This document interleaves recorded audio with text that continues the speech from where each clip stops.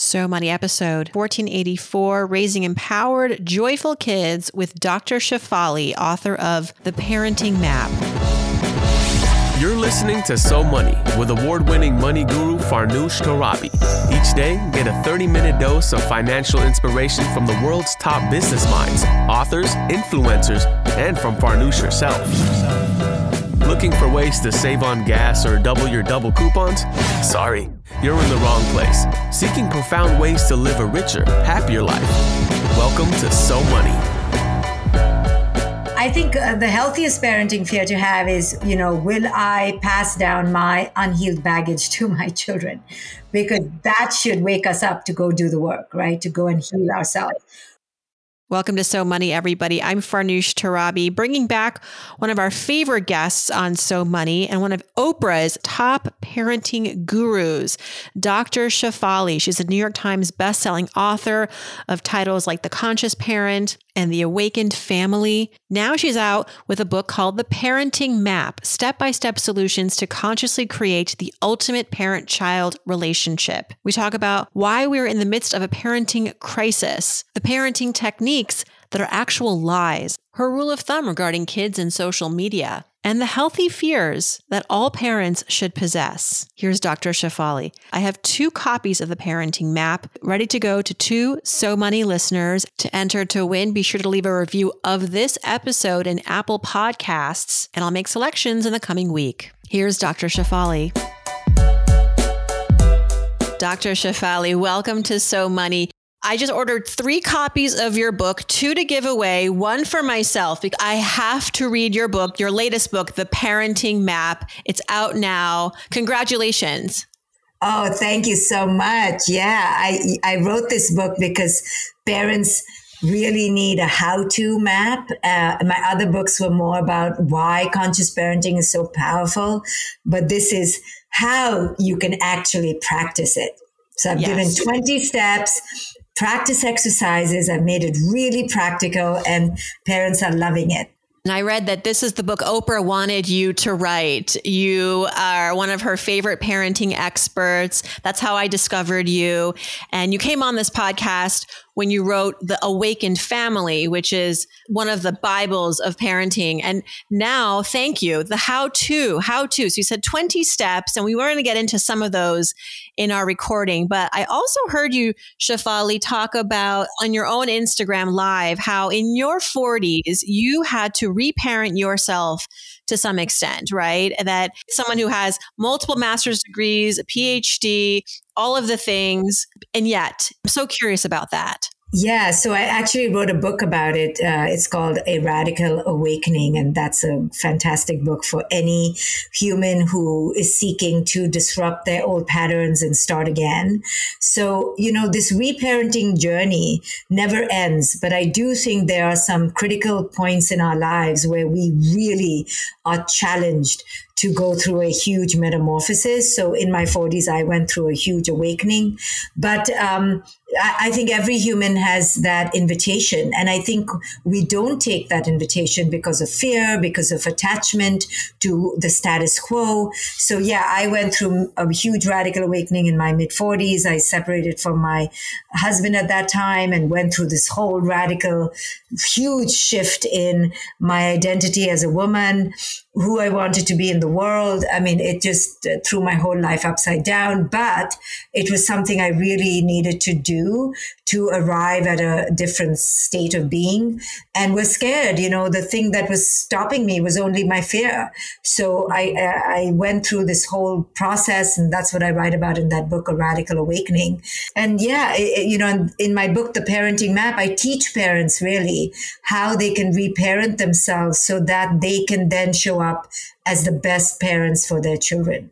Mm. And there are 3 lies that you want to address. 3 big lies. You have control. That's lie number 1. Lie number 2, you need to raise a happy child. And lie number 3, your child needs to be successful. Let's start with the first lie, the lie that somehow we have some sort of control over our children's well-being and actions. This is how I was raised. It can be so frustrating as a parent to feel as though you don't have any sort of, that your children are who they are and you have to let them be who they are. That's a very hard thing to accept. How do we get rid of this lie and not live this lie as parents? Yeah, well, first we need to understand why it's toxic. It's really toxic for us, leave alone our children, because it puts all this overwhelming burden on us to kind of get it right. Like we see them as a reflection of ourselves. So we are here to micromanage them, to overparent them, just so that we feel like we can stay in this image of the superior one, of the good one, of the controlled one. And it's a tremendous burden because we cannot control anyone, least of all our children. And so instead of flowing with them, instead of growing with them, we're just stampeding on them just so we can have this idea, this delusion of control. It places a tremendous stress on us. And also we then try to control them to fit our vision of them. So we have a vision of them being these perfect beings, or that they're going to play the trombone, or they're going to go to an Ivy League. And then instead of attuning to them and flowing with them and enjoying the adventure of parenting, we actually start just pigeonholing ourselves to create that fantasy that we had of them. And then it robs us of joy. It creates tremendous stress because when it's not working out, then we feel like the child is to blame. We take the child to therapy, we medicate the child, but really it wasn't the child at all. It was us. And so in this book, The Parenting Map, I really show us parents to the toxicity of what we're doing and why it needs to end. And many parents who read it go, oh my goodness, like you, I was raised that way. It was really toxic. And I'm doing the same thing to my child. I've got to stop. And then the other two lies of trying to raise a happy child. The reason why that is so problematic is because then we become so obsessed with the outcome. Happiness needs to be the outcome. But we know that life is not about just one emotion. And by teaching our children that they should obsess for happiness, we're actually teaching them to not be okay with not being okay. And not being okay is a big part of life. Like, okay, things are not okay a lot. Let's be okay with them not being okay. So we raise very fragile children by focusing on, be happy. Why are you sad? And we don't allow our children to express their feelings, to know their feelings. And that's why when we grow up, we have such a problem with big feelings and why we're conflict avoidant. And then the third lie is about raising a successful child. And that all has to do with these very rigid metrics of success, competition, the grades, the trophies, how you look, which status, social status you belong to, which school you go to, what career. And again, it's okay if you have a child who can naturally do that.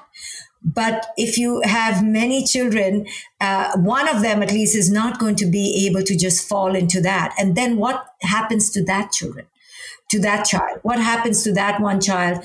Do they simply feel like they're unworthy? Do they feel that they have failed just because they don't fit into those narrow metrics of success? And these are the pitfalls that then create disconnection, dysfunction, and really a tremendous pressure on both the parent and the child. Dr. Shefali, I want to go back to the control lie. I have a follow-up question there because I think part of what fuels the parenting tendency to want to sort of direct your children in a certain way, or you have a certain vision for your child that you hope that they reach, is because outside your home in the world, there are certain expectations, right? There are already, like school, for example. Let's just go, as soon as my child leaves the house, he goes to school.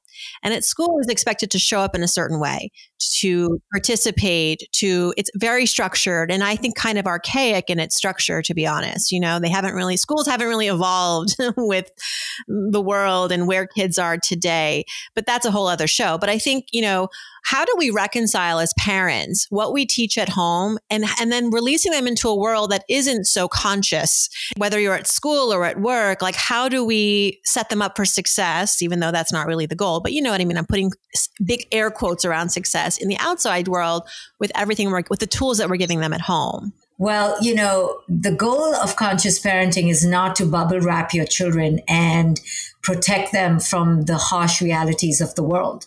The world is harsh. It is filled with archaic, antiquated ideas of who you should be and what you should do. Our goal is not to protect them from that so much as to build the resilience that will allow them to feel inwardly protected. So at home, we don't put that pressure, but we let them know that this pressure does exist in the outside world. And we want you to know that you are worthy no matter what the world puts on you. And just by telling our children that, listen, I know your teacher tells you that getting a B is terrible or you need to get an A++. We're here to tell you that we don't believe that, but just know that the teacher is going to keep saying that because this is the way culture works. Just by letting the child know that I see you no matter what, and I'm so sorry, but the world is what it is, they will then be able to manage the world much better. They will be educated to understand that, culture works from this heavy, indoctrination, from this heavy superiority, from this heavy pressure. But my parents have told me something else. And now I'm emboldened and empowered to know that I'm okay in their eyes, which is all that really matters, and okay in my eyes. But then also I know how to handle the toxic messages of culture. And we need to do that not only in terms of success, but also for beauty. Right? We need to tell our girls, our daughters, hey, we admire you for who you are. You don't have to look a particular way. But when you go out into culture, they're going to tell you that you don't look like this standard and they're going to make you feel bad. And this is how you need to deal with it. Same things for, say, ideas around how family should look. What if our family looks different? Again, our family looks different, but culture is going to tell you that family should look like this. Or what about race, right? In our house, we believe in the embrace of who you are as you are. But when you're out there, because you're a brown girl or a brown boy, you will be told you're not good enough. So in all areas, we need to educate our children age appropriately about the toxicity that exists in culture. Culture is filled with absolute toxicity, which can ruin our children's self-esteem. So we need to be culturally savvy and know about success, about happiness, about beauty, about marriage, about divorce, about family, sexuality, achievement, competition. Culture has its own ideas, and we need to let our children know that, hey, you're going to combat these, and these are the ways you need to do it. Well said. Speaking of toxicity, social media. I'm sure you're getting asked a lot about this in your media tour. What is your philosophy? If you have a rule of thumb for parents as far as incorporating social media, allowing social media in their child's life? What age do we start? What are the parental controls? What are the conversations they should be having at home as their children are navigating this treacherous platform known as TikTok and Instagram? And we're all on there, and there's a healthy way to interact and a not so healthy. But when you're 12 years old, it can be quite risky. Yeah, I actually do have a rule of thumb. I say to parents, no social media, portable screen modules till their teens. So no screens till teens. And I'm all for the TV now. When I was raising my daughter, the TV was the dreaded, media app. And we had so many fights around the TV, but I'll take the TV any day now compared to social media, just by its portability, just by the way the algorithms are set up to kind of abduct and manipulate your children, just by the fact that there's constant streaming, that it makes it very hard to get off. The addictive potential of it, the manipulative potential of it is just too much for a young mind to, collaborate, to handle, and to manage. So we need to protect our children and, understand they cannot negotiate this. This is far too big for their brain to handle. So we need to protect them from this all the way till they're 13, 14, 15, as much as we can go, because culture again will push against us and their friends will all be on it. And then they'll come home to you and tell you you're the only mean parent in the world, but you're going to have to, stay your course, because you need to know this is like a drug. This is a drug. So don't give your child a drug before they, ever, but definitely not before they can manage it in some coherent way. So I'm very strict about that because it is a mass, killer of connection. It's a mass abductor of presence, of being attentive, of being here and now. We as parents are addicted, so we are not so present, not so focused. Our children are so addicted that they don't know how it is to be on their own, to be bored, to play. They've forgotten how to play. They've forgotten how to be bored.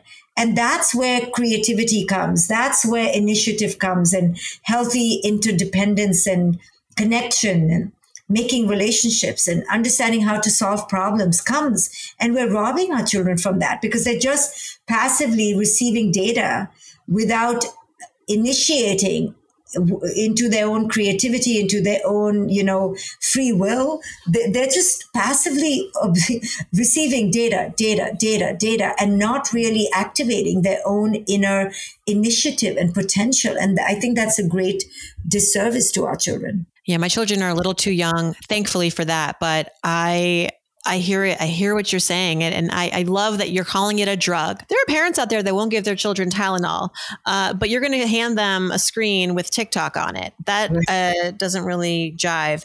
My son is 8. He's in therapy right now. He has ADHD. We find that some behavioral therapy to help him deal with his big emotions has been really helpful. It's kind of been incredible. I wanted to get your thoughts on therapy for children. And when, as a parent, you are recognizing, okay, my kid needs some help from a professional. And what are some really valid reasons to sign your child up for therapy? Well, I'm all for therapy all the time. Therapy is amazing. I'm a therapist myself. I do tell parents to go in with their children, have family therapy as well, especially when your children are under the age of 13, because you are such an influencer of your children's moods and their well-being. So allow your child to have their space, but also don't look at it as a shameful thing if you go in as well, and learn some strategies yourself, because you can help your child so much better by being their partner in this growth process. So, when I see parents in my practice who bring their children, I do insist that the parents come as well. That's good advice. Speaking of therapy, millennials, I feel like, we've really evolved in terms of how we talk about therapy. We accept it. It's not taboo. Like growing up, that was completely taboo. If you went to therapy, there was something wrong with you and no one wanted to talk about it.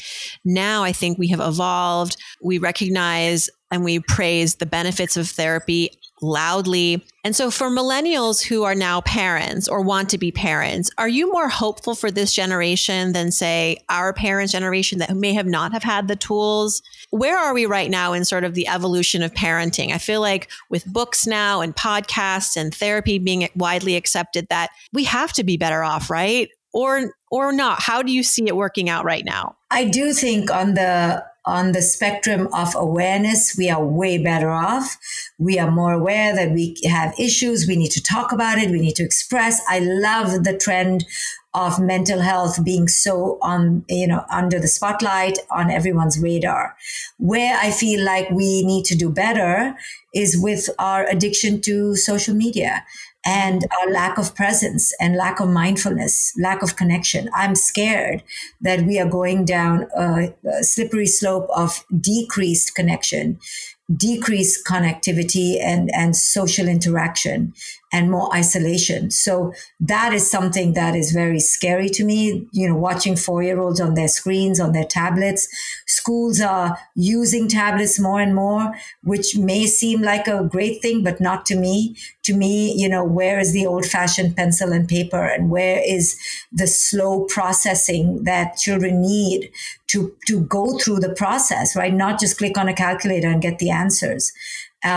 Be out in nature more, be more physically, active. These are the things that I feel are decreasing, and it's a little bit problematic, I feel. And the pandemic, can you talk a little bit about that? And now that we are coming out of it, I think we can say we are out of it. We are coming out of it. What have you seen to be the biggest challenges that we're still dealing with? We're still reeling from the pandemic as far as connecting to our kids and our kids feeling connected to the world. Well, I think the same thing, right? Because we began relying so much on virtual reality, virtual, modules, that we kind of have skipped that slow growth, toward that virtual reality. We kind of just bypassed and went so fast because we had to. It was out of necessity. But I think we have now become comfortable being on our screens for long hours of the day. We don't go into the office. We don't meet our colleagues. We're not hanging around in the lunchroom. While it's very convenient on one end, right? We get to stay at home. But on another end, I think it's increasing our isolation. We're not seeing it right now, but I think the effects of it will be seen within the next 10, 15 years. Our teenagers who have been at home have been suffering because they need that peer-to-peer interaction and they haven't had it. So our teenagers have definitely shown an increase in anxiety, suicidal thoughts and ideality. So we are seeing its effects. Whenever we decrease interpersonal connection, we are at a risk for increasing mental disease. Mm-hmm. And so back to your book, how to create more connection in a time where we have lost so much of that. My son and I went to lunch the other day together, and the server at the restaurant, perhaps it was like shocking to him. He was like, wow, mother-son time? I said, yeah. And our daughter's with her father and they're doing daddy and daughter time. And he thought, oh my, I was like, this is not like a new thing, sir. Like hopefully this is normal. Right. Yeah. So that's the beautiful part of having these connections. We get to be intimate with our children. We get to foster a relationship. And that's what my book talks about. But how do we decrease chaos, decrease confusion, anxiety, overwhelm, and truly get back the joy of parenting and connect with our children? It's what all of us yearn for. But somehow we've gotten off track, and our relationship with our children often become more transactional, more about you do this and then you do that. And if you do this and then I'll do this. And it becomes about schedules and keeping on track and keeping a pace rather than truly enjoying the beauty of our children. Their first 10 years is their most beautiful. And often we miss those 10 years in our own desire to get them grown up, to get them safely to the other side. We actually miss the most beautiful phase of life, I think, which is childhood. And Dr. Shefali, there's just so much fear around becoming a parent. I often hear it from friends who are considering becoming parents. They say, I'm afraid of, a lot of times it's the logistics or how it's going to impact their life and their independence. And yes, it's a lot of scheduling. It's a lot of reorienting your life as a human, as an adult person, and your relationship will change with your partner. But there's so much more to it. And there's more to it that's, I think, more serious. Like everything you've just talked about, raising an independent child. What are other things that parents should legitimately be afraid of because it will point them towards the right consciousness? What's a good, healthy parenting fear? I think the healthiest parenting fear to have is, will I pass down my unhealed baggage to my children? Because that should wake us up to go do the work, right? To go and heal ourselves. Right.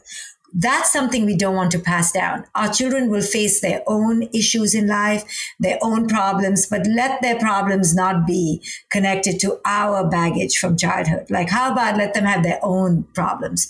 Let's not pass down our bullshit, right? So another healthy fear that we can have is, connected to my first one is, I'm a really anxious person. I want to make sure my kid is not anxious. Right? So go work on your anxiety. I have issues with how I look. I don't want to pass that on to my daughter. Okay, go work on your self-esteem. I was terrified of travel. I don't want my child to get that. I'm terrified of animals. I don't want my child to get that. Good. So I often tell parents, write down all your fears and see how we can work on them to heal them, because otherwise, whether you believe it or not, consciously control it or not, it will come out onto your children. So let's heal ourselves. So that's one big area, right? Healing our own baggage. Another fear I think we need to have is for our children to be abducted by culture, where culture tells them how to be pretty, how to be successful, how to marry, who to marry, how to have sex, when to have sex, what kind of sex. In these big areas of happiness, success, sexuality, beauty, achievement, we don't want culture to be the first voice that they hear. We want to embed in them a very heightened state of consciousness around these issues, but we can't do that unless we have really worked on these issues ourselves. So I teach that in the book, The Parenting Map, how you as a parent can deconstruct the lies of culture and truly pass down a message to your children that will hold them in good stead, that will uphold their resilience, that will empower them. So, I think our fears of our baggage and culture's baggage are legitimate fears. An abduction by culture. Ooh, isn't that the truth? Yes. Isn't that the truth? And I'll tell you, as an adult woman, it's a constant battle to not be sucked into that. It's a constant battle. And I think back to your book, The Parenting Map, you make the point that as parents, we play an enormous role, but ultimately there is a world out there. And yes, we play an important, powerful role, but we also have to kind of let go at some point too. Right. So that's why the early years are so important. Our greatest influence comes in the early years. So I teach in this book, The Parenting Map, how to keep building on that influence. And it's a book meant for a parent of any age group child. But we start building that influence from a young age. We start young so that then by the time they're out there ready to embrace the world, they are sufficiently educated on what they're about to encounter. They're not a babe in the woods. We've actually exposed them either in reality or through our conversations about what to expect in the world. Dr. Shefali, thank you so much. The Parenting Map, congratulations. Couldn't have come out at a better time. There's no bad time to come out with a parenting book, but especially right now with so much going on in the world, we need your advice. We need your wisdom. Thank you so much. And thank you for coming back to the show. Thank you so much. Thanks again to Dr. Shefali. A reminder, if you'd like to be entered to win a copy of The Parenting Map, please leave a review of this episode in Apple Podcasts, and I'll select 2 winners in the coming week. I hope your day is so money.